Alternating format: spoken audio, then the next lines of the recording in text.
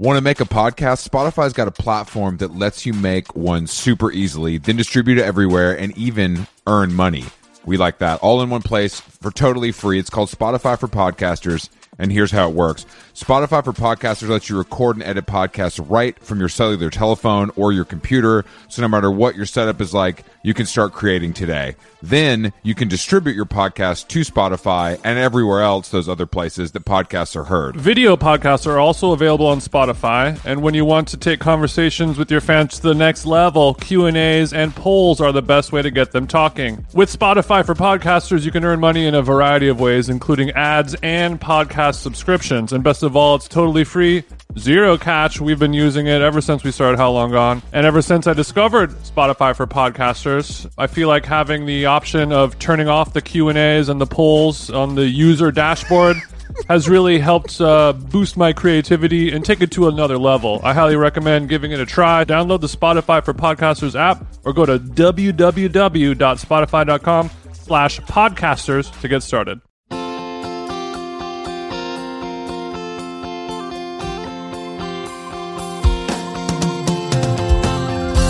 Buongiorno. Buongiorno. What's up? Sorry, just watching this new Thrasher Blondie video. Almost had to cancel the podcast. Is he the only skater who you check for in terms of footy? No, I love skate. I watch skate videos constantly, actually. I'm a big Quarter Snacks reader. You watch skate videos constantly?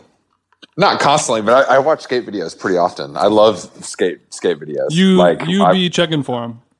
I'd be checking for skate videos, yeah.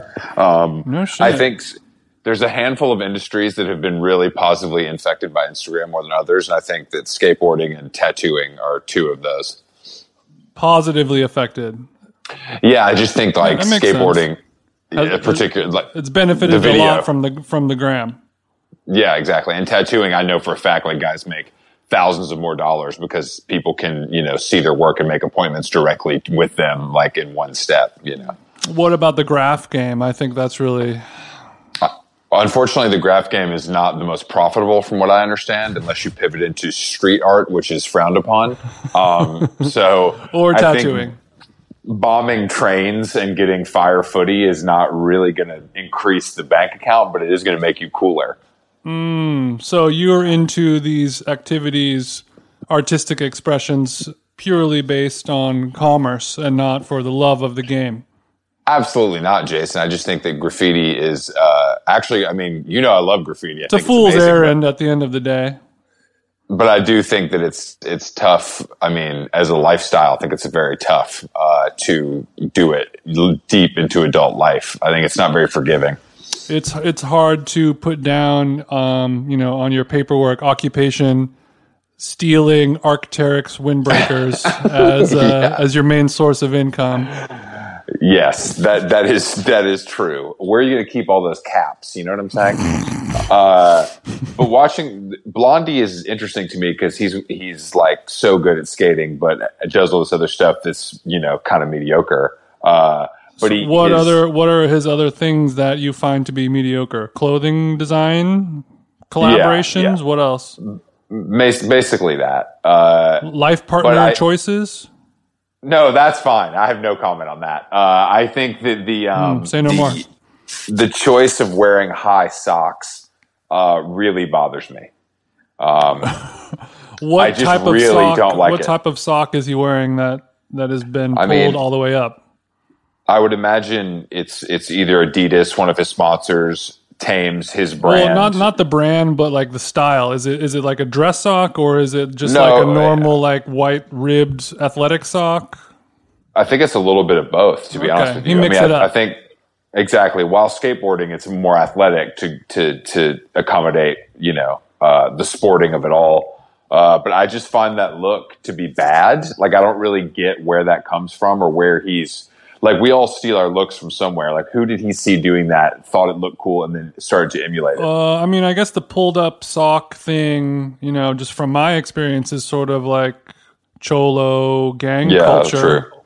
True, but he's a British man who talks about beans and drinks tea. So I don't. Right. Well, skate culture was really infected by that vibe, and then like suicidal tendencies type of Venice. Skate rap, bro. Point. And then you pull the shorts, the Dickie shorts down, the socks get pulled up, and then suddenly you look kind of like a badass guy. And then if you fight a guy who has socks pulled up all the way, you're gonna lose. It's the black Air Force One of skating. Defined, no question. Yeah, I just find, but I mean that video of him getting hit by a car is so legendary. Like that's one of the craziest pieces of skate footage I've ever seen. But when I see, I don't know. I know hardly anything about Blondie except for the fact that he is like a Instagram influencer / professional skateboarder. He was like a Palace rider? Yes, right? he was OG Palace Wayward Boys Club or whatever, and then he I don't know. And then he kind of became a darling of skating, and then he started fucking models and getting runway show invites.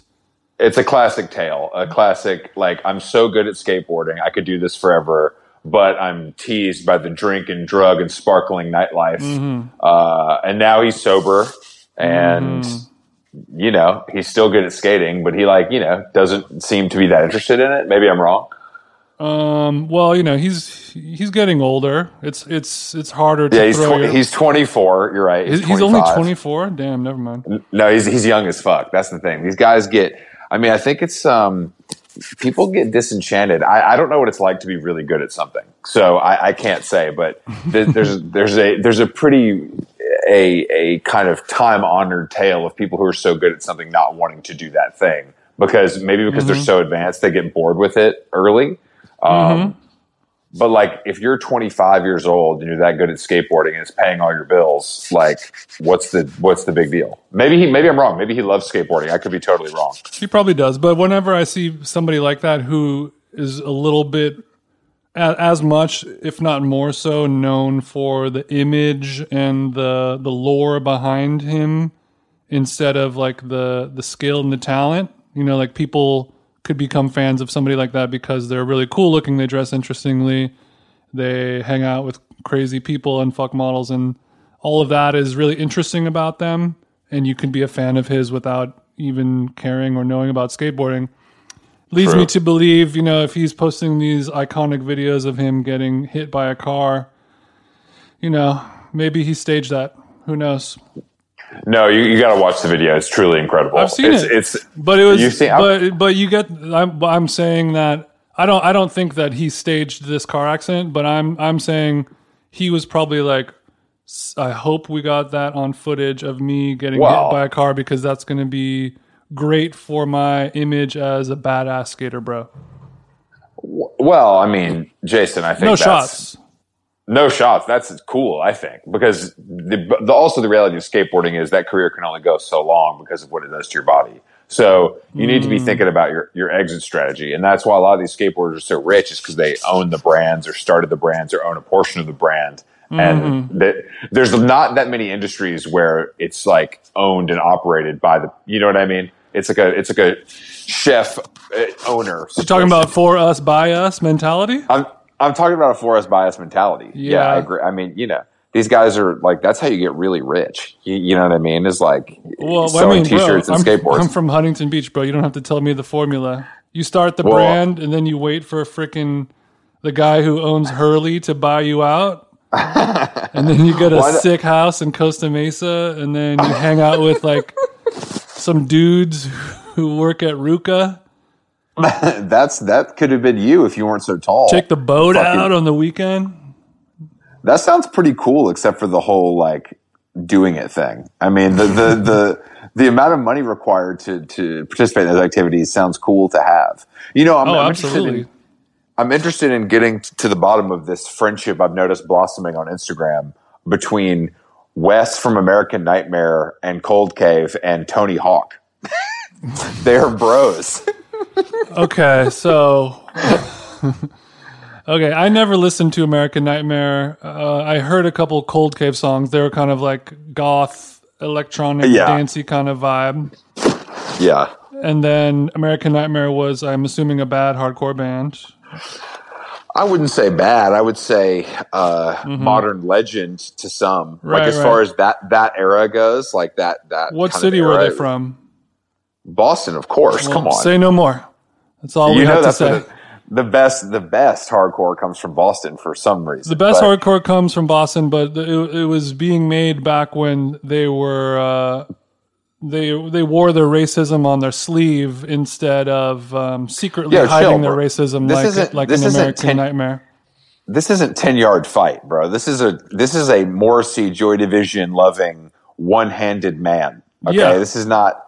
And so I'm just interested because I think the through line is Atiba. I think Atiba is somehow involved in their friendship. That makes sense.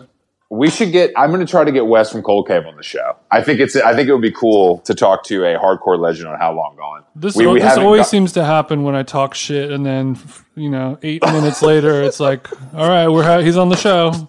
The only thing that has saved me is that these people don't listen to the show. Otherwise, can he kick my ass? Is the question. I mean, I don't think it'd be very hard to kick your ass for most people, to be honest. Answer the question. Yes, he could. Yeah, he could. Think about shit. How many really? Fights, God damn it, dude! Think how many fights a guy that's been in hardcore this long has been in. But you said they're like a Morrissey type of. No. That was the whole reason I think part of their popularity is because that's like what he referenced and what he loved, but they still were heavy as hell. Right. Okay. I was listening to it at the house yesterday. I almost kicked some stuff over because I was moshing. I'll give it a listen. I don't think that's probably necessary. I mean, I could. I don't think. I mean, it's just weird because it's one of those bands that like they also reunite. Like they still play and put out music like relatively often, and I think that's cool too. There's no like beef, and we just do this sometimes when we feel like it. Yeah, I agree because money. Yeah, I mean, I don't think if you're a hardcore band, you never made any money to begin with, so you should be able to. That's my rule on reuniting. If you never made a lot of money the first time and people care that much, you should be able to reunite with no shame and make money the second time. I agree with that. You put in the work, and now you deserve. Now it's time to collect on those dividends.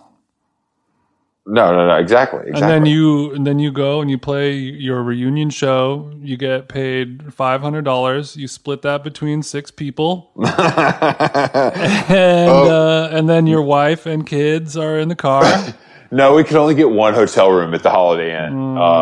It's tough. We don't have time right now to get into this, but I would like to talk about you going to the Strife, the reunion show. We never talked about that. Talking about the California Takeover? The California Takeover Live 2. Dude, every day I look into my closet and I see my Animal Liberation t-shirt hanging in there. And I'm like, not today, but soon. I mean, if you didn't buy anything, was it even worth going, That's my thoughts exactly. And if you're going to buy a t-shirt while Moby is watching you, it's going to be the one that says... Was disgraced Tattoo King Moby there? Yeah, I talked to him. How did we never talk about this? What'd you say? He didn't talk back to me, but I did talk to him. I mean, I was the only one there, like pretty wasted. What'd you say? Did you say Little Pine sucks in between songs? No, I was talking to some old dude, like old photographer guy I knew way back in the day, and he's like, "Oh, let's get a picture with them jeans and Moby together." And I was like, "Moby, what up? Hey, man. Sorry to hear about everything going on. I think the tats look good." And he just straight up just said nothing to me. Jason, was he there alone? Yes, he was. God, that little bald freak. I can't believe he would go all the way to Orange County alone to it was in LA. Damn. It was downtown. Oh, okay, that's fair. But still, he probably took a car service there too, so I don't feel that bad for him. Definitely. No, he's not walking back to the parking lot alone. Moby is so fucking rich, dude. It is like it's. I don't even want to know how rich he is. After reading those books, it sounded like he was really on another level than I thought. I think he's rich as hell. Much like Chris Brown. I'm Team Breezy and Moby. Shut the fuck up. Team Breezy. I can't even get into this. All right, we have a fuck. Today on the show, we're once again crossing the bloody pond. to talk to another British guest. Today it is author and writer Joel Golby. You may be familiar with his book, Brilliant, Brilliant, Brilliant, Brilliant, which is a fucking great name for a book. You missed one brilliant. There's 5, not 4. Oh, there's 5. Sorry, I can't read. So he the book was really big in the UK and then got released in America, which is always a good sign if you're a writer. His kind of, it's essays, it's takes on modern life. He's a funny guy, and I think it was time for us to, dip our toe back into the British pool again, get an update on what's going on over there. Jolly good fun. Jolly good fun. Let me bang his line, and we're going to talk about his line quite a lot. Bang his mobile. All right, bye. Hey, Jason, we all know there are things in life that you have to compromise on. You're eating at restaurants you don't want to eat at all the time to appease myself and others. But when it comes to your health, there's no compromise. So don't go back to that one doctor who used your appointment to catch up on the latest headlines, their family group chat, their crossword puzzles, just because they're available right now or because they take your slightly sketchy insurance. Instead, check out ZocDoc, the place where you can find and book doctors who will make you feel comfortable, listen to you, and prioritize your health. And you can search by location, availability, and insurance, so literally no compromises here, because with ZocDoc, you've got more options than you know. ZocDoc is a free app and website where you can search and compare highly rated in-network doctors very close to you and instantly book appointments with them online. Just like when I'm looking for new shoes on my sites, you can filter specifically, see which doctors take your insurance, located near you, maybe find a doctor that's far away from you for personal reasons you don't want to disclose. I use ZocDoc, and you should too. Go to ZocDoc.com/howlong and download ZocDoc for free. Then find and book a top-rated doctor today. That's ZocDoc.com/howlong. ZocDoc.com/howlong. How Long Gone is brought to you by Nutrafol. As you know, hair thinning is quite complicated. Like your skin, hair is a reflection of your health. And internal factors can impact the way your hair looks, feels, and most importantly, grows. Nutrafol's whole body approach multi-targets underlying root causes like stress, hormone fluctuations, and nutrient gaps for visibly thicker, stronger hair. Go ahead, give it a tug. Nutrafol is the #1 dermatologist recommended hair growth suppy with over 1 million people seeking thicker, stronger, faster growing hair with considerably less shedding. Thank God. Take the first step to visibly thicker, healthier hair for a limited time. Nutrafol is offering our listeners $10 off your first month's subscription and free shipping when you go to Nutrafol.com and enter the promo code HOWLONG, all one word. Find out why over 4,500 healthcare professionals and stylists and professional stylists recommend Nutrafol for healthier hair. Nutrafol.com, spelled Nutrafol. I got RAF on the nut. .com, promo code HOWLONG. That's Nutrafol.com, promo code HOWLONG. The best way to learn a language? Immersion, living where the language is spoken and using it every day. But if that's not in the cards this year, you can still learn a language the second best way, and that's with Babbel. 1 in 5 Americans have learned a new language on their bucket list. If that's you, make 2024 the year you finally check it off your list with Babbel. Chris and I are going to the country of Georgia in a month or so, and they have a very unique language, and I will be using Babbel to try and just get a little bit of action so I can know how to order my cold brew lattes and things like that in a way that's actually science-based. Don't spend hundreds of dollars for private tutors or waste hours on apps that don't really help you speak the language. Use Babbel's quick 10-minute lessons. They're handcrafted by over 200 language experts to help you start speaking a new lingo in as little as 3 weeks. Here's the special limited time deal for our listeners. Right now, get 55% off your Babbel subscription, but only for our listeners at Babbel.com/howlong. Get 55% off at Babbel.com/howlong, spelled BABBEL.com/howlong. Rules and restrictions may apply. Babbel. Oh, wait. Hey. Oh, hello? There we go. Is that Hello, you, man. Joel? That's me. How's it going? It's going great. How are you? Pretty good. You just missed the NHS clap for our heroes. I've gotten a lot of Every time we podcast with a Brit, they always They always tell us, "Oh, we just finished clapping." Yeah, it's on the hour every hour at the moment. We've got it up to. No, that's not true. Is it really? When you say it like that, I believe you. You got to wake up in the middle of the night and stuff. It's like, feed the baby. You guys are doing so much more than we are here. You're making us look bad. Yeah, we are, but we're making ourselves look worse, which is... well, which I think at this point is like the whole goal of the pandemic is to make Britain look as stupid as possible. Well, we've gone a step further and had a completely like insane murder happen of a unarmed black teen jogging. So no one looks worse than America. We always will win. Yeah. Okay. You take the cake on that one. What's your like when you're not murdering black teenagers for no reason? What's the situation like nationwide? Are you all locked down and shit like that? It's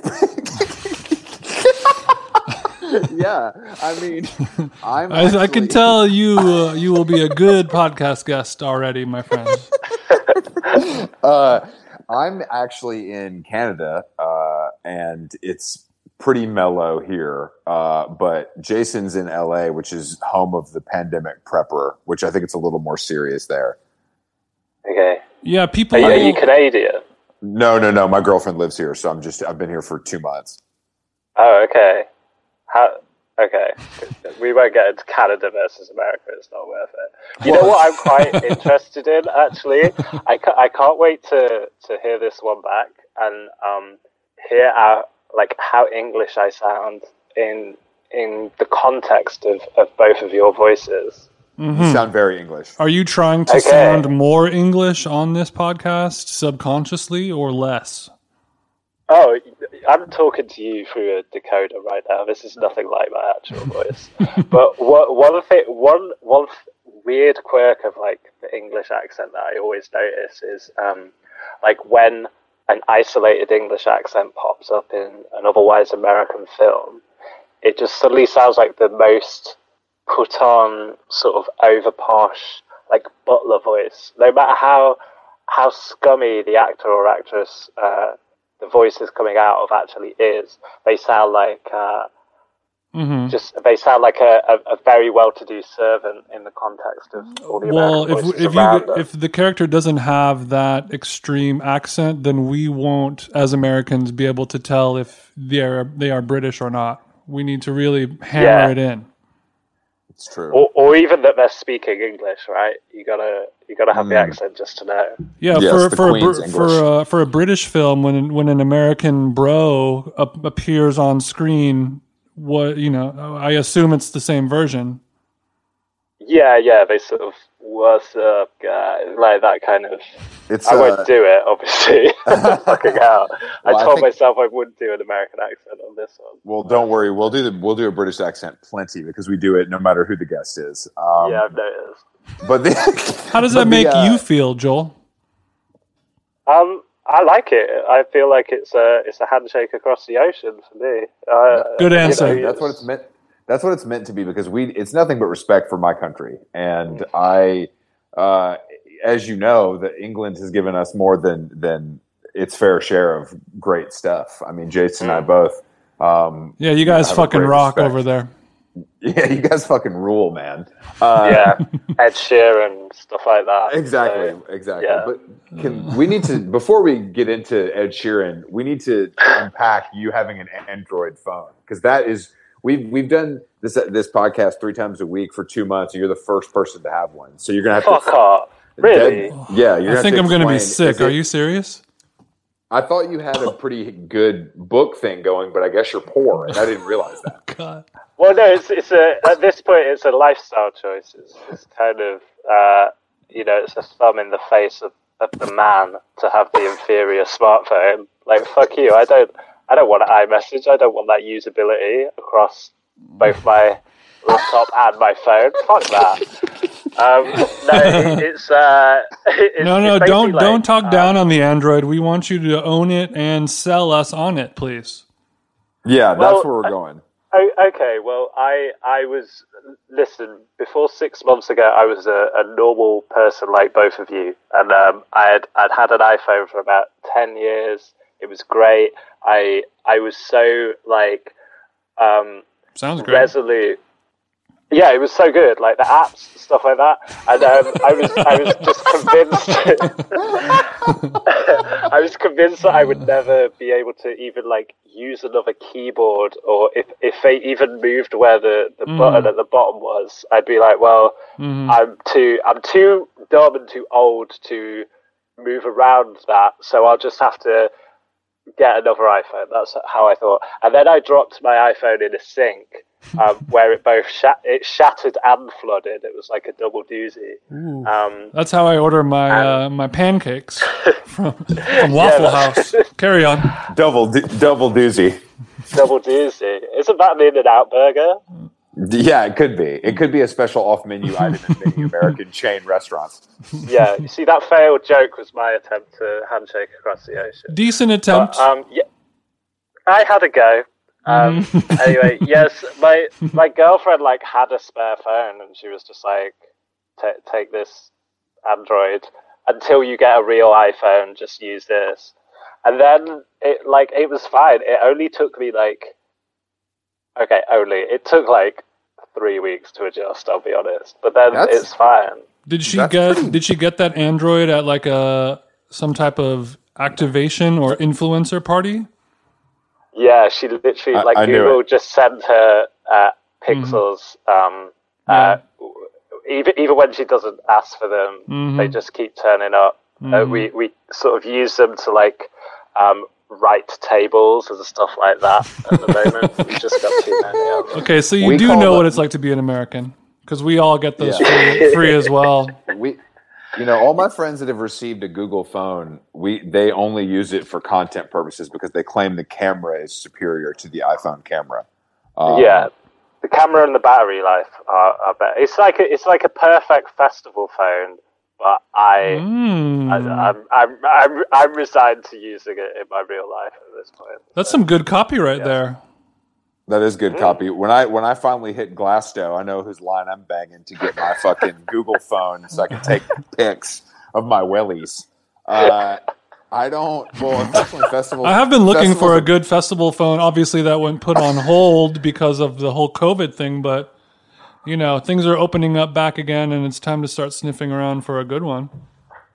Well, you guys don't really have festivals in the same way, I suppose? Have you guys collectively been to European festivals? The fact that you're firing shots at Coachella, Jason's hometown festival, legendary, groundbreaking music festival. So when you say, sorry, yes, you said we don't have festivals like you guys have festivals. What do you mean by that exactly? Obviously, you know that we have music festivals here. Yeah. Before this becomes like an international incident, which I wasn't intending. What I mean is like, okay, so the key difference from what I can tell, I've never experienced Coachella, but the key difference is every single day, everyone turns up and they have had a shower, like every day, because they've been staying at a hotel or in their house and they've come to the site on the day.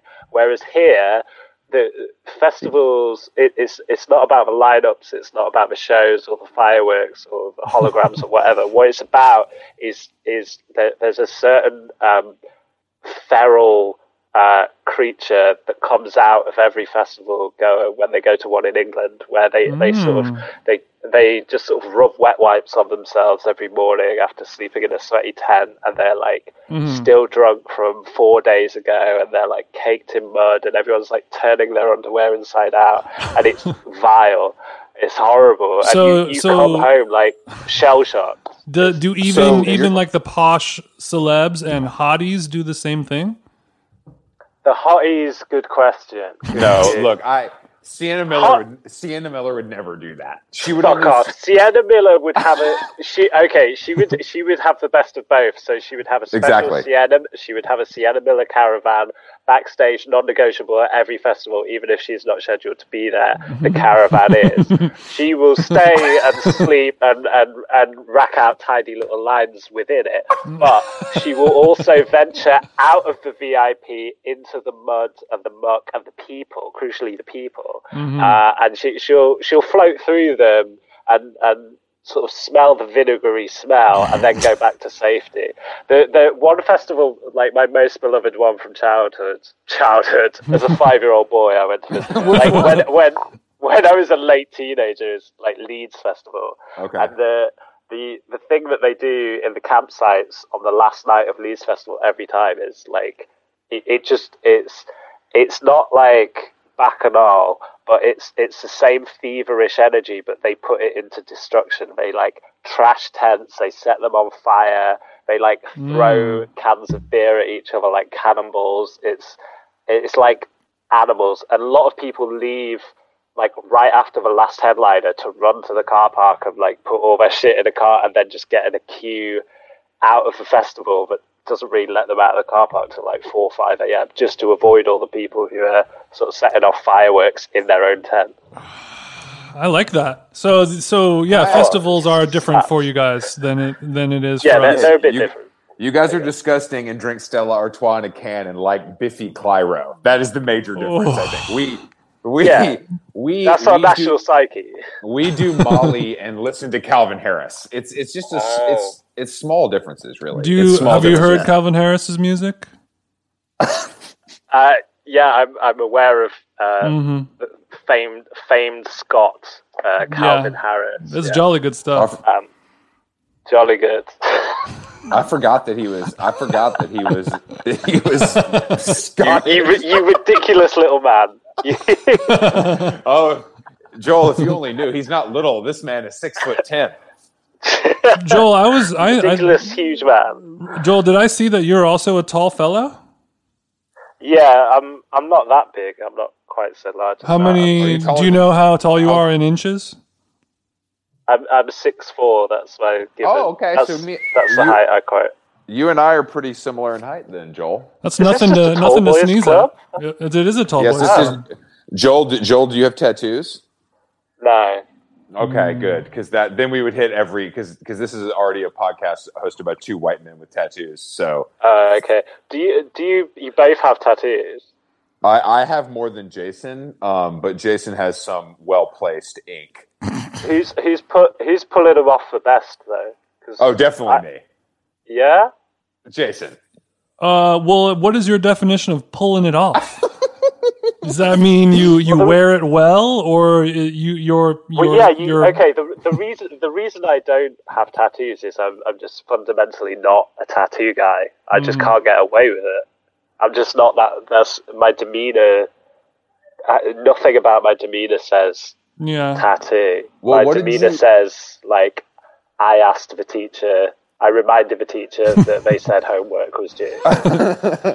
What did you grow up? What were you into? Were you into like cool stuff, or were you a dork? I was. Surely every guest on this podcast has the exact same answer to that. Dork. Oh no! I was very cool. I was overweight and maybe overconfident, but I was very cool. He was a cool fatty. Exactly, in my own mind. But what were you into, music, or were you like had your nose in the books? No, I was like one of those. I was one of those sort of adolescents who like the internet hit at like the exact wrong and right time for me. So like it hit developmentally, the internet getting big, and my puberty. They went hand in hand. So I was. Are you talking about jacking off? Not jacking off. It sounded a lot like jacking off. No, okay. I mean, there was some of that was in there. I'm not going to shy away from that fact, but not in a weird way. But like, just sort of like a Friday night spent just surfing the forums. You know, I think we all did. I mean, we're all the same age or similar age. I bet. I mean, I'm 37. Jason's 45. How old are you? It's not true. Yeah, I'm 32. Yeah, so you're a little younger than us, but I mean, Jason and I probably both remember like getting the internet for the first, like having dial-up and shit for the first time. Well, I don't understand how you could. How can you simultaneously be like a teenage forum nerd, but also, as you said, a big and bouncy cool guy? it all to me, it all depends on what forums you are in. Exactly. Are you in a Magic the Gathering forum? Then you're probably not very cool. Are you in a forum about like really cool music or something, or I don't know. There's forums about good and bad. What kind of forums were you in? True. My first forum, it's like a confession. First forum was like an Age of Empires 2 forum. Chris doesn't even know what that is. That's how deep we are. I don't know what that is, but I really hope it's not a video game or a Star Wars movie. No, it's a game. It's like a PC game. Worse than video. Okay, continue. So you've been an Android guy for a while now. Okay. Yeah, yeah. Well, the thing is, like, I think quite often about all the moments where my life could have really been way worse, and like gone off in a way worse tangent, and like Age of Empires forum version of me could have sort of persisted into adulthood, and he would have been a really unbearable person to be around. And I feel like through my life there's been a lot of cultural bullets dodged in that way. You would not have a girlfriend right now if you stuck down that path, I'm assuming. No, I would have bought my own Android after like actively participating in Android forums and like slagging off iPhone because of the inferior processor like power, which is a thing I would know about. Yes. And I would like tell people at work at my job in IT about how they should all switch to Android because it's the future. And like that's the person I'd be. And out there, if you subscribe to Infinite Universe theory, there's so many more, like way more annoying versions of me bouncing around out there. Yeah, they haven't seen anything yet. No. I would say, but you grew up in Leeds? No, I grew up in. How up on your English geography are you? Oh well, try me, buddy. I'm very bad at it. Okay, mate. No, I'm not great either. Okay, well, I grew up fairly near to Sheffield, which is obviously a key music city in the pretty much exact centre of England on the map. When did you move to London? Like early? No, after university, so like 21. Oh wow, you waited a little bit, so you stayed out there until you could no longer deal. Well, yeah, like you got to get all your school out of the way before you move. Before you go to London and just start doing so much coke and listening to Libertines. Yeah, exactly. Unless you're like preternaturally cool. I said that word wrong, but you get the gist. Which I very clearly wasn't. I kind of had to go to university to become a less annoying. I almost said unannoying, but I could already see the emails coming in. A less annoying person. So like I went to university. I was like this really sort of chubby, schlubby sort of the cheapest glasses in the Specsavers store, kind of no haircut virgin boy. And then like I left, and like I was still partly like that, but less so. And then I could go to London and be like, "Oh, what's that, mate? Camden, you know." I'm not a virgin anymore. No, I'm no longer a virgin. That's good to know. What did you do before? What did you work at? Where did you work before you started writing, or did you just bullshit your way into it? No, it took me ages to bullshit my way in. I was actually, you know what? I was actually writing an essay about that today. Because I was thinking about my first ever job in London, where I worked. I worked at a drama department of a university, like working admin, sort of printing out letters and stuff for the students. And I was there for like 2.5 years, and I hated it because like I kind of hated actors before I started working there. And then having to be around sort of budding actors are always budding before they make it. So like, Did anybody go on to be famous? I printed out a council tax letter for Amelia Clark. Wow, that's a very British sentence you just said right now. That is pretty big deal. British, yeah. What is she on? Game of Thrones? Yeah, she was the baddie out of Game of Thrones. I've never watched that show because it just doesn't appeal to me. Did you just say she was a baddie on Game of Thrones? Yeah, there's either goodies or baddies. She was a baddie. Okay, so a baddie to you means a villainous character. What does baddie mean to you? In America, a baddie means you are a attractive person. You're a hot chick. Is usually what that means. So you've heard like I guess it. Michael Jackson, bad. You know, he used that word as a positive affirmation. Same you guys vibe. Are still going on about that? Okay. Language has just been static there for like 35 years. This is what you're telling me. Mm-hmm. Well, we've evolved. I don't know how much American stuff you pay attention to. So. Yeah, who are your top 5 favorite rappers? I'm not going to... I don't know. I'm not going to get... This is a trick question. I'm not answering it. I'm not playing your game. James Blake, and James Blake. Yeah. He does have a rap album out over here, actually. I don't know if it made it across. He has become... He's so uncool now with that girlfriend and defending her. It's like really, he ruined his career, I think, a little bit. Oh, did you just confuse the Jameses? I think. No. Did you say Blake or Bay? James Blake. First of all, no one in America knows who James Bay is except me, and that's because I have friends that work in the music business. He's an industry plant. Well, who's James? Which James are you talking about? We're talking about James Blake, the crooning R&B singer. He's dating this girl Jamila Jamil who has been canceled. That's not James Blake. That's James Bay. No, it's not. It's James Blake, 100%. No. Wow. Oh. I'm gonna have to teach. I have to teach you about your own people, Joel. Wait, who's the Blake? There's also a tennis player named James Blake. Who sang "You're Beautiful"? That is not James Blake. That is James Blunt. James Blunt. You're still wrong. I'm right. You're wrong. But I appreciate that. Can we cut the whole bit where I didn't know James Blake Bay and?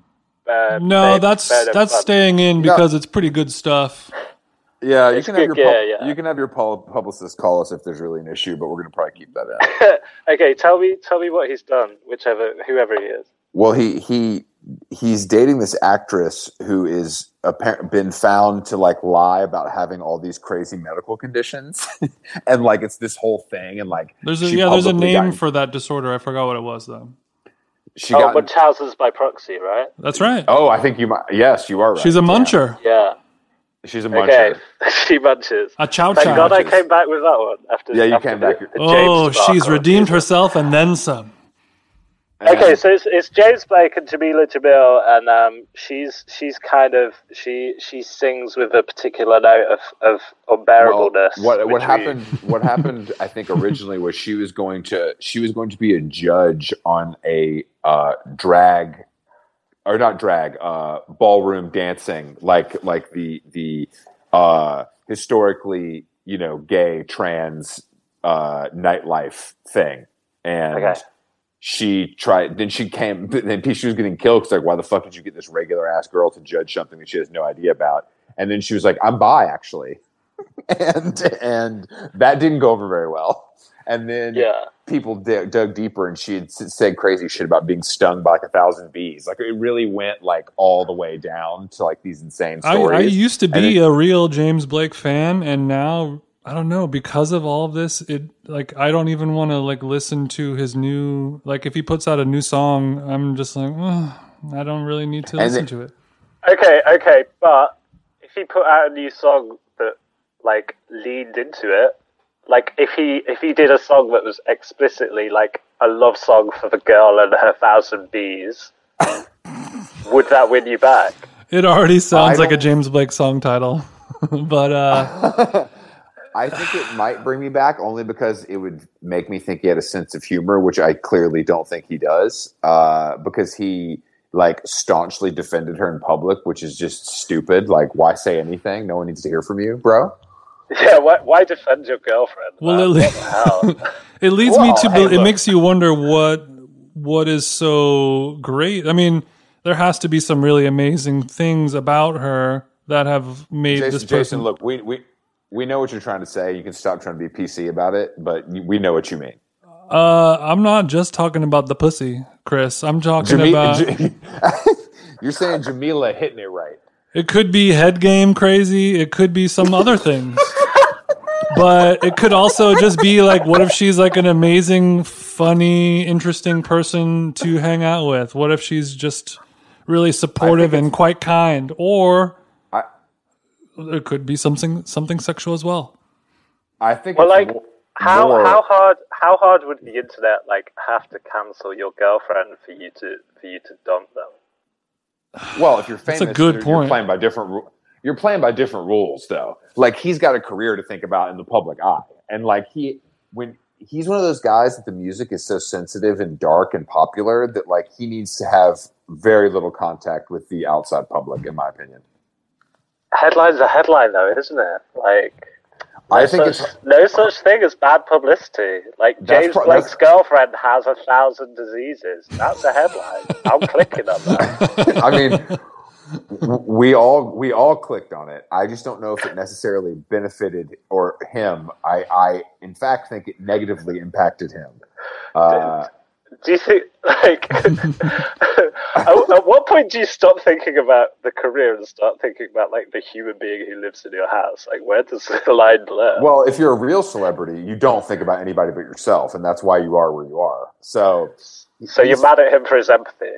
I'm disgusted by it, to be honest with you. Like, this man, it is a bit gross. It's a bit gross. Also, you know, any good publicist would tell him to distance himself from Jamila, not defend, especially when she's like, it's pretty wrong. She's pretty wrong. It's pretty. I disagree with you because Jamila Jamil, obviously, her career has been more of a thing over here before she was in The Good Place. She was like she's British, right?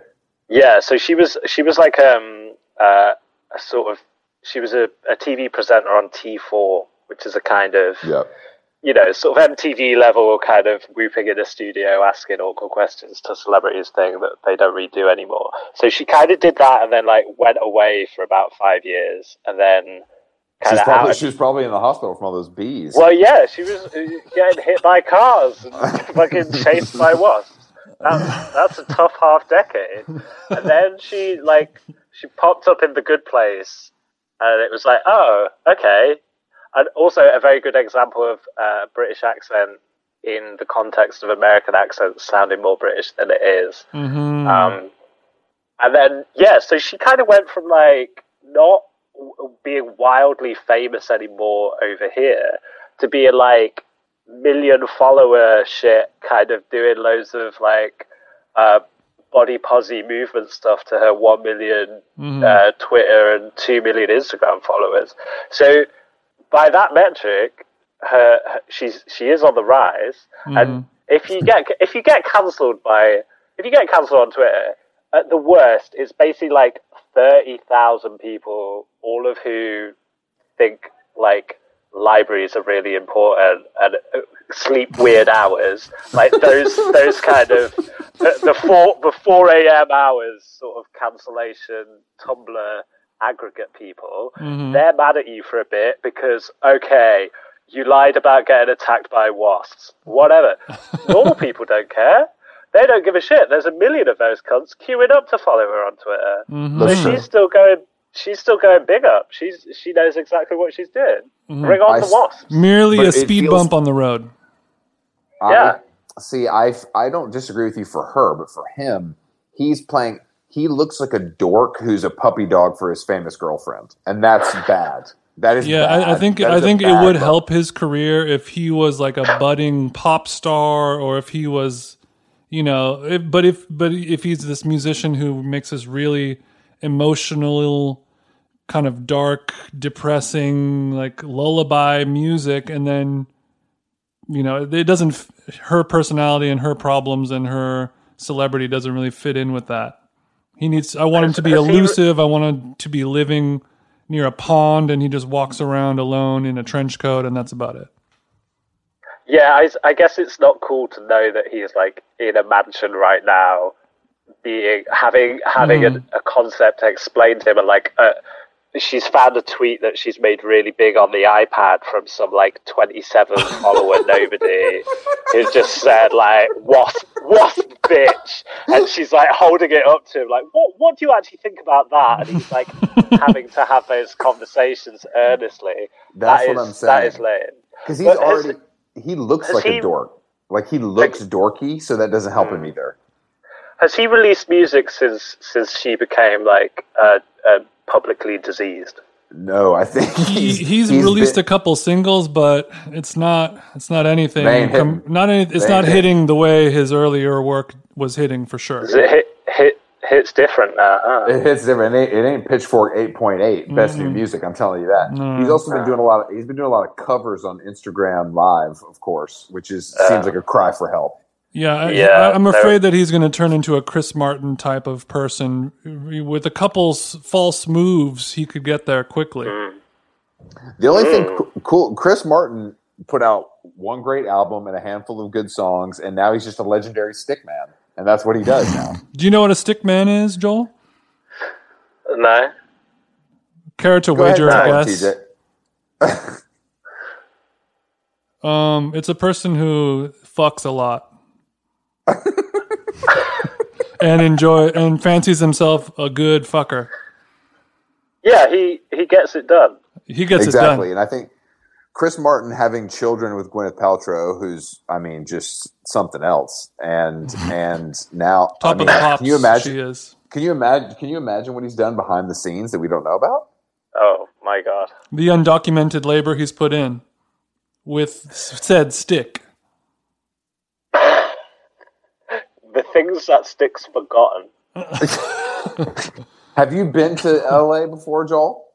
Yeah, I was there this time last year, and there's a function on my Android phone that reminds me exactly what I was doing 1 year ago, and it shows me a nice photo of it. Oh, that's good. So it's actually been quite a torturous week for me. Yeah, in America.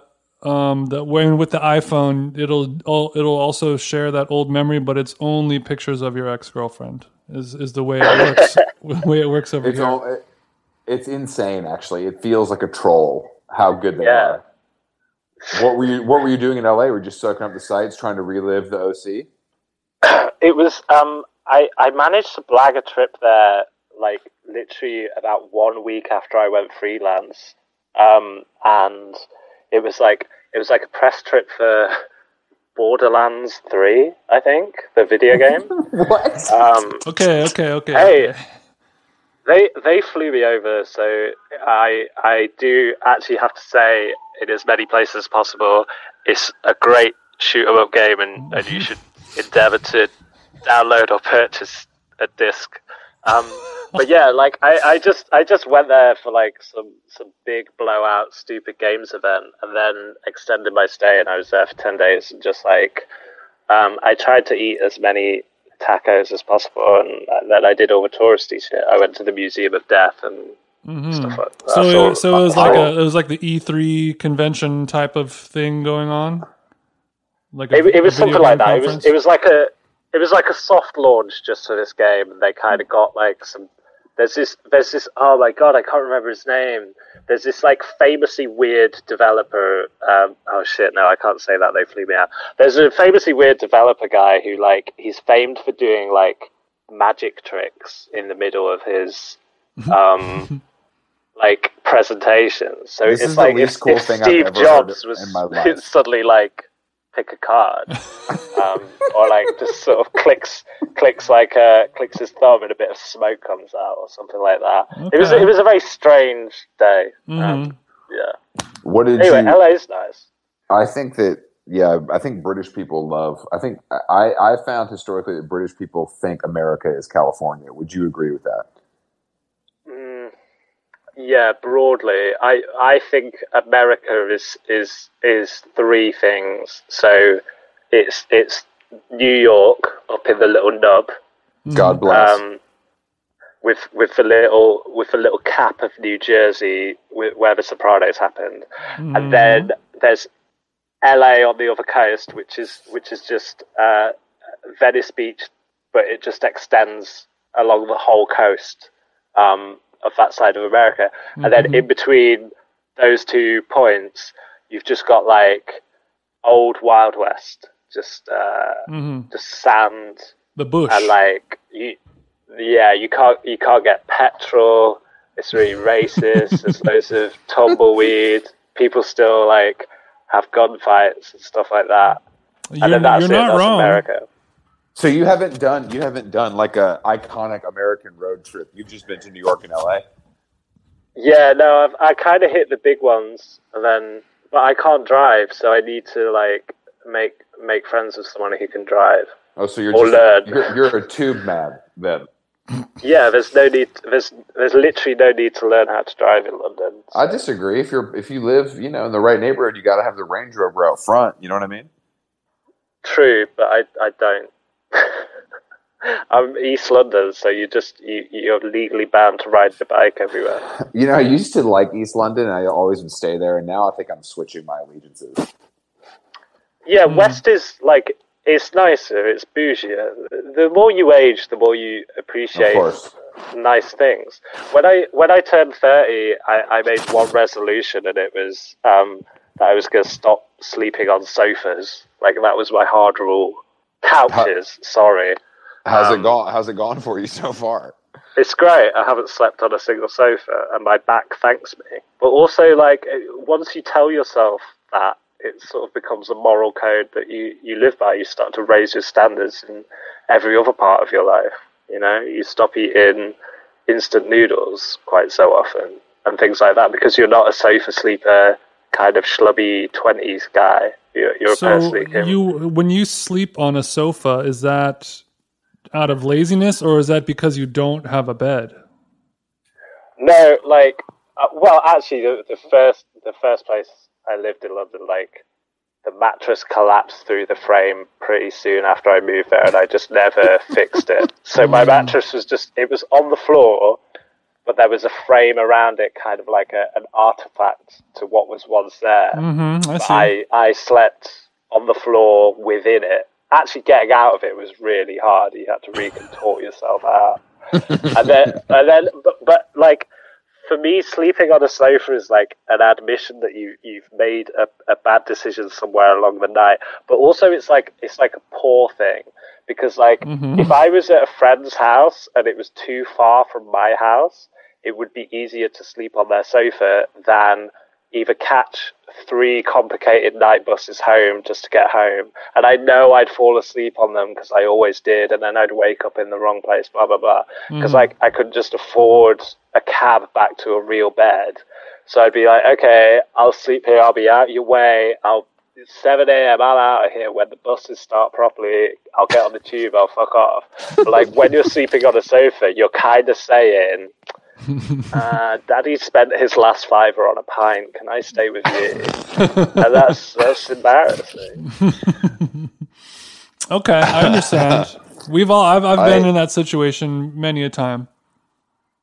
But have you been in that situation recently? I have not. Thank the Lord. You've moved on. Yeah, we've grown up. We've all grown. But I will now in current times, we'll fall asleep on my own couch, watching a bit of telly. Yeah, that's a bit of telly, but that's way classier because I feel like you, and I'm taking this just from the sound of your voice, but I feel like you have a pretty classy like couch and entertainment setup in your front room. I've got a flat screen TV. Yeah, I got it all.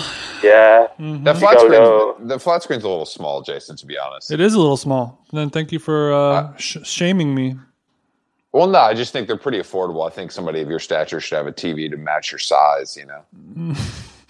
A real tall guy's TV. I got it. Exactly, yeah. Stretch TV. Yeah, exactly. You should stretch your arms out as far as possible, put them on the diagonal, and that's how big your TV should be. That's the rule. That's a good idea. I'm in trouble. That's a really good idea. Yeah, you're in big trouble. They might not make that for you. You might have to get the dreaded projector, Jason. Oh, no. I've worked too hard and come too far in life to get a projector. The projector is the most embarrassing thing you could have in your house. Yeah, absolutely agreed.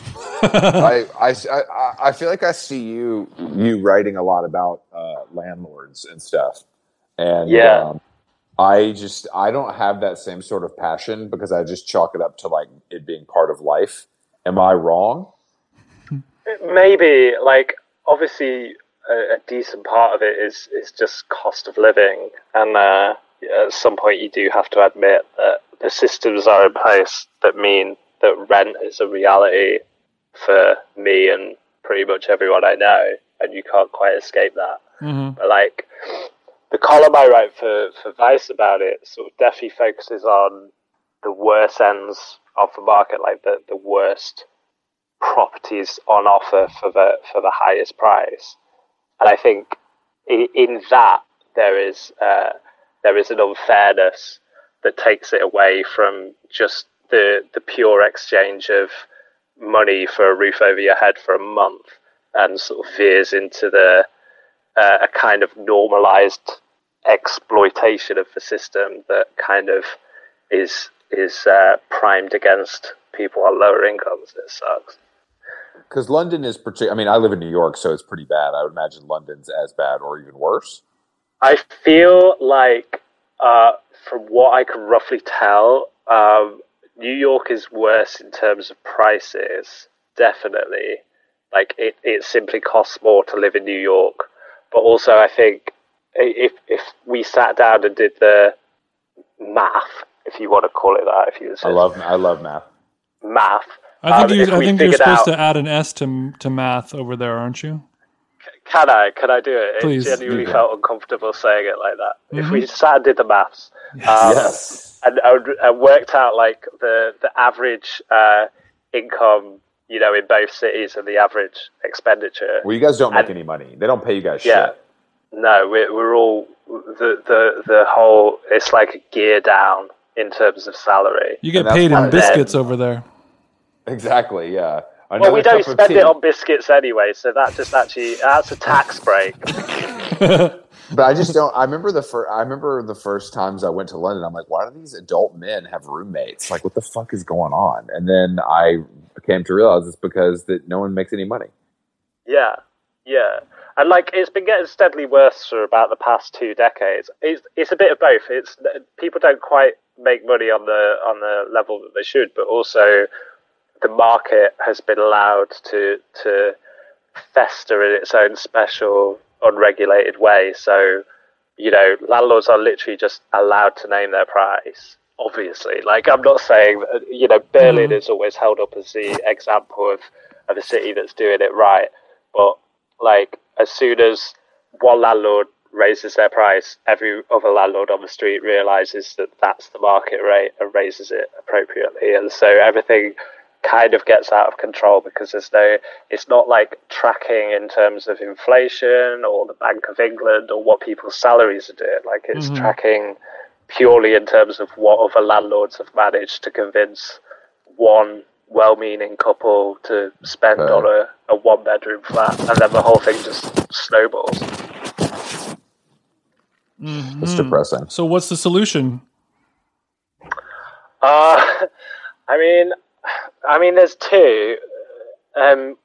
One of them is just like a massacre, like a violent uprising, which we're never really going to do. Like, even when we had our good riot sort of 10 years ago, like no figures of authority were sort of dragged by their hair into the streets. So you're talking about killing those who own property punishing, and rent it out to people?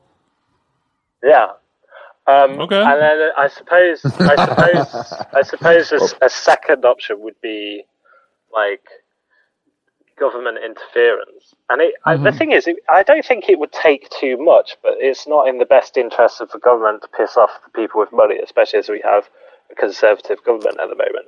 But like, all it would take is giving powers to local councils to be able to set certain rates based on like features in a house, you know, like if there was a base rate where you were able to say, for a 1-bedroom with a separate kitchen and a separate bathroom, you know, a guide rate for that is this.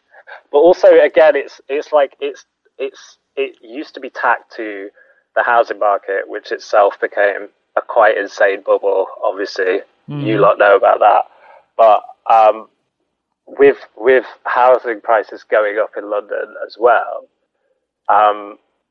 you know, obviously owning a property isn't cheap to do, and you're allowed to charge rent on it. But those two became separately wildly inflated figures. Like the rent went off on its own path, and the price of houses, because the price of houses dips, but that is never ever reflected in people's rent. Like no one I know has ever had their landlord go, "Hey, weird one. The house is worth 15k less than last year, so we're charging you less money." They'll That's go. not how it works. It's That's a £100. That's a global thing. That doesn't happen here either. Yeah, I know, but I mean, what's the solution? I don't know. But like, I feel like there's a possibility in reform in terms of like how literally like contract reform, where a landlord cannot, if you renew on the same property, a landlord isn't allowed to charge you more unless they've made a renovation. Like that change would save, that simple change would save a lot of people a lot of money. But as it stands now, most of the people I know sort of move every year, because no one's ever really staying in a nice place, and no one's ever really paying a rate they're comfortable with. So because it's not nice, they'll be like, okay, well, we'll try our luck and try and move to another place and hope that that's nice, and hope that the landlord isn't a dickhead there. So everyone kind of moves once a year. London and also, sounds like, awesome. If you think about it, you know, we got burger joints and stuff. So. Well, in New York, there's a rule about they can't raise the rent a certain amount, you know, every year. Like even if there's like a legal amount they can raise it, but it's pretty small. Yeah. But again, I mean, it's all fucked. But you know, maybe this COVID uprising will change things. Well, I'm hoping so. Like, there's definitely like the way that Airbnb collapsed. Well, you know, the company didn't, but the idea of it did, which was great, which was really funny. But like, obviously, Airbnb sort of super hosts or whatever, those kind of people who have 22 mortgages and stuff They're like fucked. that. Well, they're fucked, but also suddenly it means that there's a real injection of like stock into the rental market for everyday people, which hopefully, you know, if you go by the old supply and demand metrics, means that those prices will come down a little. And I mean, everything kind of has to anyway. Yeah, but then I think that'll happen. I mean, I think something will come down. I mean, I've heard that in New York already the rental prices are down pretty considerably. That's good. Yeah, I mean, I'm not going to move, but I thought about it. Well, I mean, what I've thought about is this whole thing, like, has really made me hate the British so much more than I did before, because the way we've all behaved and have you guys know about the NHS clap, right? But we have the same. I mean, we have the same thing going on. But do you have like your version of Captain Tom Moore? Do you have that? I'm not familiar with Captain Moore. If you could tell us more, that'd be great. So we also don't have healthcare here. Yeah. Oh, yeah. But well, no, we won't for long. Don't worry about it. Give it 3 more months. See you there. Okay. So Captain Tom Moore is like this army veteran. He was 99 years old and he started doing laps I've of heard his about garden this. with his walking frame. And then like he sort of made it a sponsored thing to raise money for the NHS, and in the end he raised like, I first knew about him when he'd raised £12 million for the NHS, which is great and good on him just for walking around. Fair fucking play. And I think he was doing like 100 laps or something, because he's not the quickest bloke. And then by the time it was like the 100th lap, he had a load of army like guys sort of saluting him as he walked down his own garden, and he'd raised 30 million for the NHS, and like the Prime Minister and the Health Secretary were like thanking him for raising this money, and they were like inviting him to come and open a hospital and stuff like that, which is all great on the surface and good on him. But the two, there's so many weird layers to it. One is like, the NHS isn't like a charity, and like the way we pay it is not getting old men to walk around their garden. We pay it by paying tax, and that's fine. That's a fine system, and if the tax is distributed properly, it should work. Like, the NHS shouldn't need that man to walk around his garden and make £30 million in public donations. And also, our Prime Minister should not be thanking him for essentially showing him up. Like, yeah, that's crazy. Yeah, well, you did a better job than we did. Yeah, hey, old man, thanks for filling the hole in the NHS budget that I fucking left. Why do you have to do that? And then his 100th birthday happened like 2 weeks after he finished it. So it became this kind of national delirium to like celebrate this guy who nobody had heard of 2 weeks ago. He was just an old retired captain. So they did like an RAF flyover over his house to celebrate his birthday. And there's like this heartbreaking news footage of him just in his garden with his daughter, adult daughter, just like one hand on his shoulder, one hand pointing to the sky. Like, yeah, I see it. I see the planes, man. Come on. I just walked around the garden here. And then they like, I got post, and it had been franked, like Royal Mail had stamped it, "Happy Birthday, Captain Tom," like on every letter. And people, like kids, built weird mannequins of him in their garden, and like someone made a cake in the shape of his head, but they didn't know him, and they didn't deliver the cake to him. They just made this sort of cake, this fondant bust, and kind of went, "Hey, thanks for walking around your garden." Yes, and so, and also they promoted him like he's colonel now. Like, he would be useless in active service right now. He could barely take like one bullet for his country, and so he can't even go to the loo without a friend.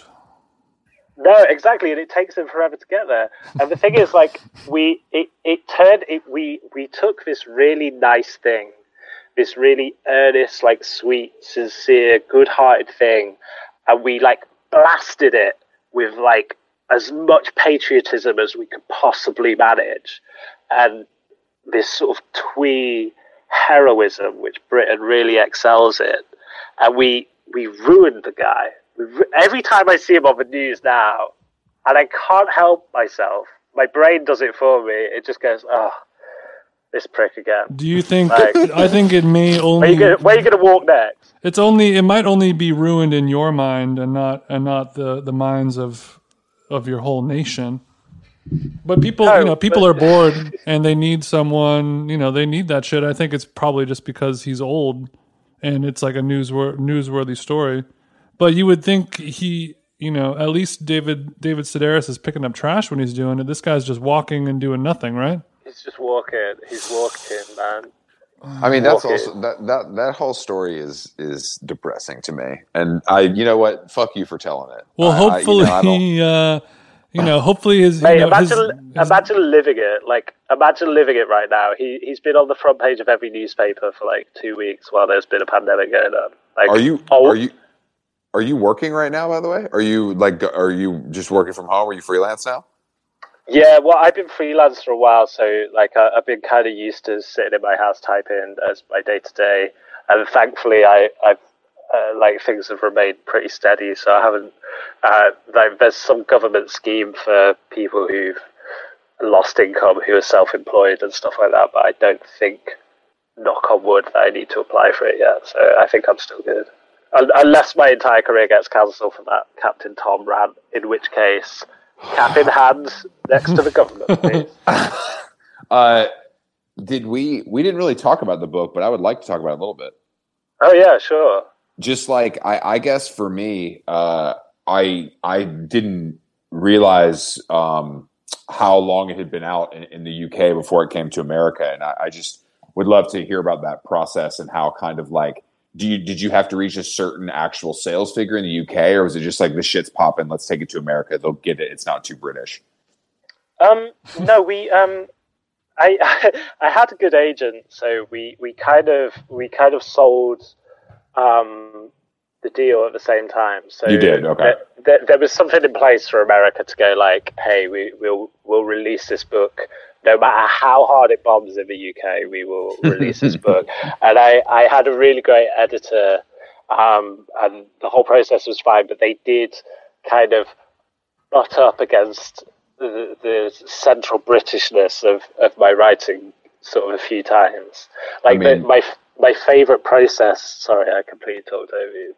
No, it is very British in parts for sure. Yeah, well, I had to fight for that a little. Like, there was an amazing sort of section after it had been subbed where I kind of had this 3-page document where I had to just translate all the terms that the sub-editor had underlined because she just like purely did not understand them.